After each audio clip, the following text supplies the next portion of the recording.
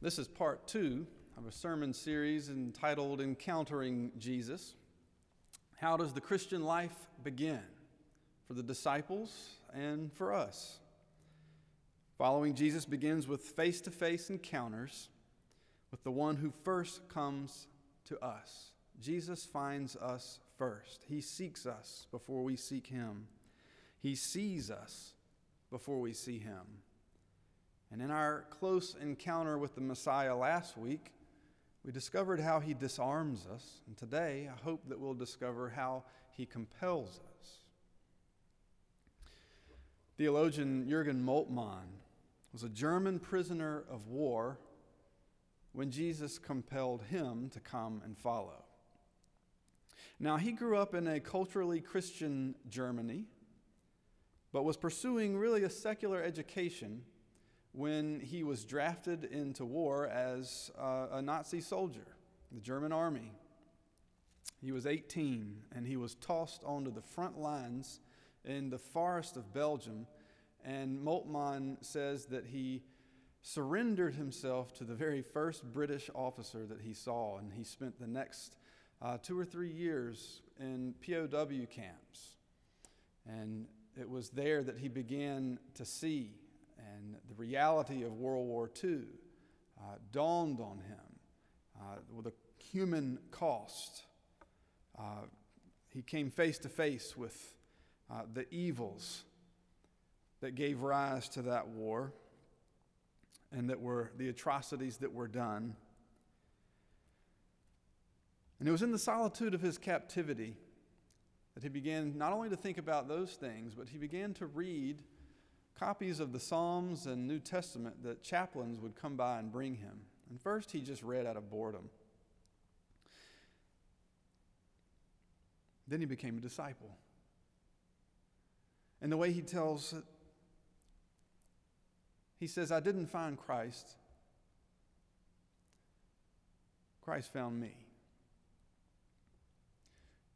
Jesus is the compelling Messiah. Whoever we are, wherever we are, whether we're skeptics who've spent our lives rolling our eyes at organized religion, or teenagers puzzling over a Bible study text, or prisoners battling boredom and loneliness in the cell, this Jesus finds us and compels us to come and follow.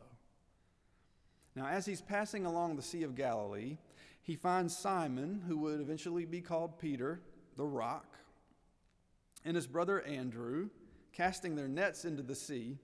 And when he catches their eye, he says, "Follow me, and I will make you fish for people." Immediately they leave their nets. They don't even tuck them back in. They don't see if they caught anything. Just leave their nets and follow.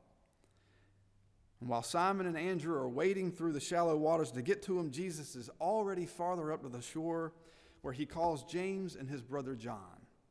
Immediately they leave. They leave poor dad Zebedee standing right there with the hired help. And if they hugged him goodbye, Mark doesn't say. Jesus is too compelling. The invitation comes. They leave immediately. So Jesus comes and finds them all, and even more, his invitation, his poise, his gravitas, his confidence, his authority is so compelling that they walk off the job without cleaning out their desks.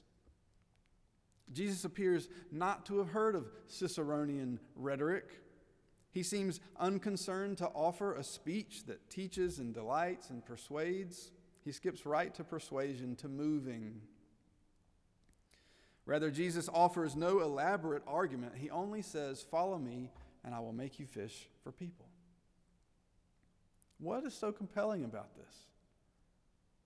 What is it that inspires Simon and Andrew and James and John to drop what they're doing immediately and follow him? Sometimes invitations do hold the promise of adventure.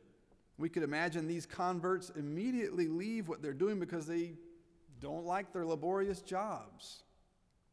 They don't know what they're getting into with Jesus. They know he's a good preacher. He's been around Galilee for a little while, preaching the kingdom of God after John the Baptist was arrested. So maybe they knew a little bit about him. Maybe they knew he had a kind of freewheeling style and they wanted to join up with his crew. I don't know. They might assume it must be a better life than the life of a fisherman.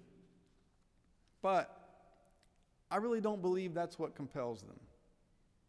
Because such would require a little bit more deliberation, a cost-benefit analysis of whether this was right for them, and their collective response to Jesus' invitation is something more instinctive.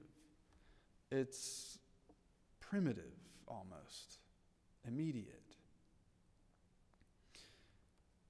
This seems to be the way that Jesus establishes Israel in the church. This is how the first invitation comes to Abram. Abram's minding his own business, just being a family man. God comes to him and says, well, it's time for you to leave. I'm going to send you to Canaan. You're going to start a new life. There's no announcement. There's no real time to think. He just begins to say goodbye to his family. He gathers his things, and he gets on the move. And that's the beginning of everything that we're a part of now. Jesus actually speeds this process up in the New Testament when he begins to ask, the crowds start to get a bit bigger and people want to come follow Jesus. And Jesus says, actually, it's really not as easy as you think, but it is an adventure. So come and follow me. And people begin to say, well, first I got to go to a funeral. And Jesus says, you don't have time for a funeral. Well, let me go say bye to my parents. You don't have time for that. It's an immediate response that he calls for. The invitation comes. There's no thought process really even about it. It's just instinctual. Am I up to follow Jesus or not?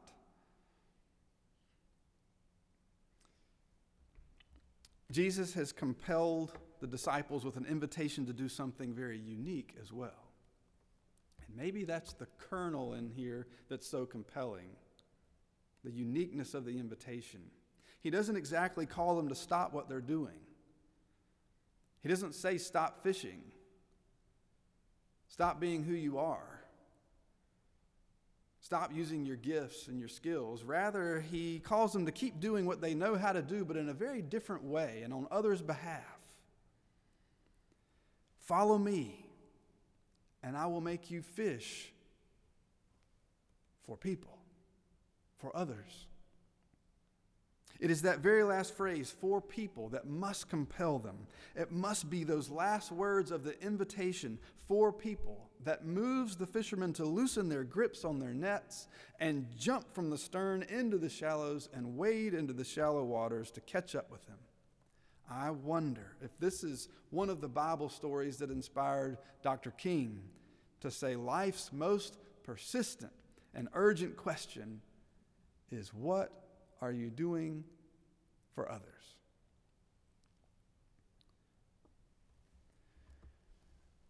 Sister Helen Prejean, the prominent anti-death penalty activist, once heard this compelling call. Now, she's been a chaplain and friend to death row inmates for 40 years. Played by Susan Sarandon in the 1995 film Dead Man Walking, based on the book that Prejean wrote. She's offered the world countless glimpses of God's forgiveness, and she has helped expose the cruelties of capital punishment. She often says capital punishment means those without the capital get the punishment. In a recent interview, journalist Phoebe Judge asked Sister Helen how she got into this work. And Sister Helen said, "It was a friend of mine coming down St. Andrews Avenue with a clipboard in his hand. And he was going to invite me to be a part of this project he had. And he bumps into me and he says, 'Hey, Sister Helen, you want to be a pen pal to somebody on death row?'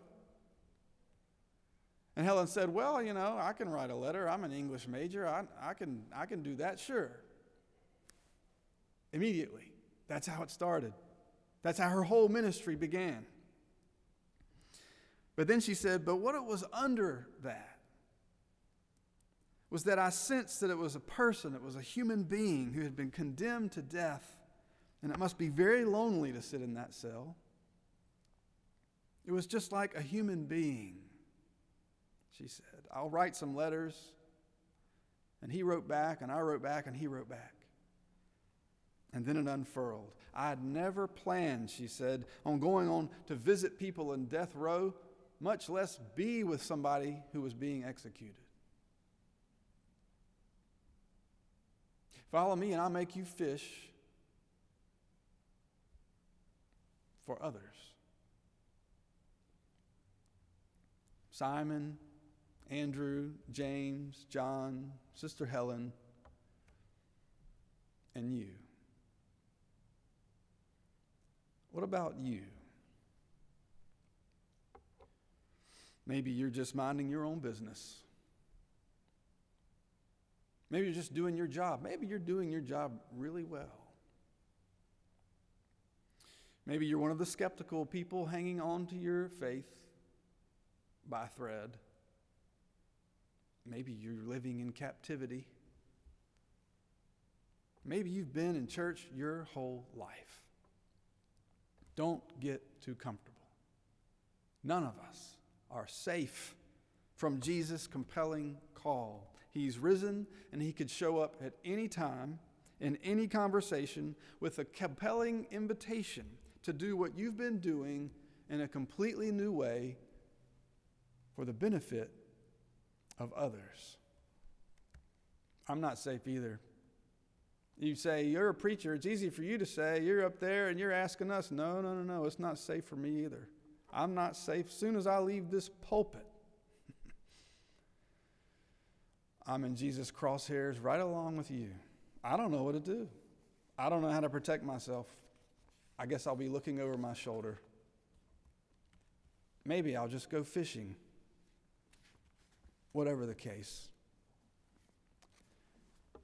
Hear this as good news or as a warning. Jesus knows where to find us, and he's on his way.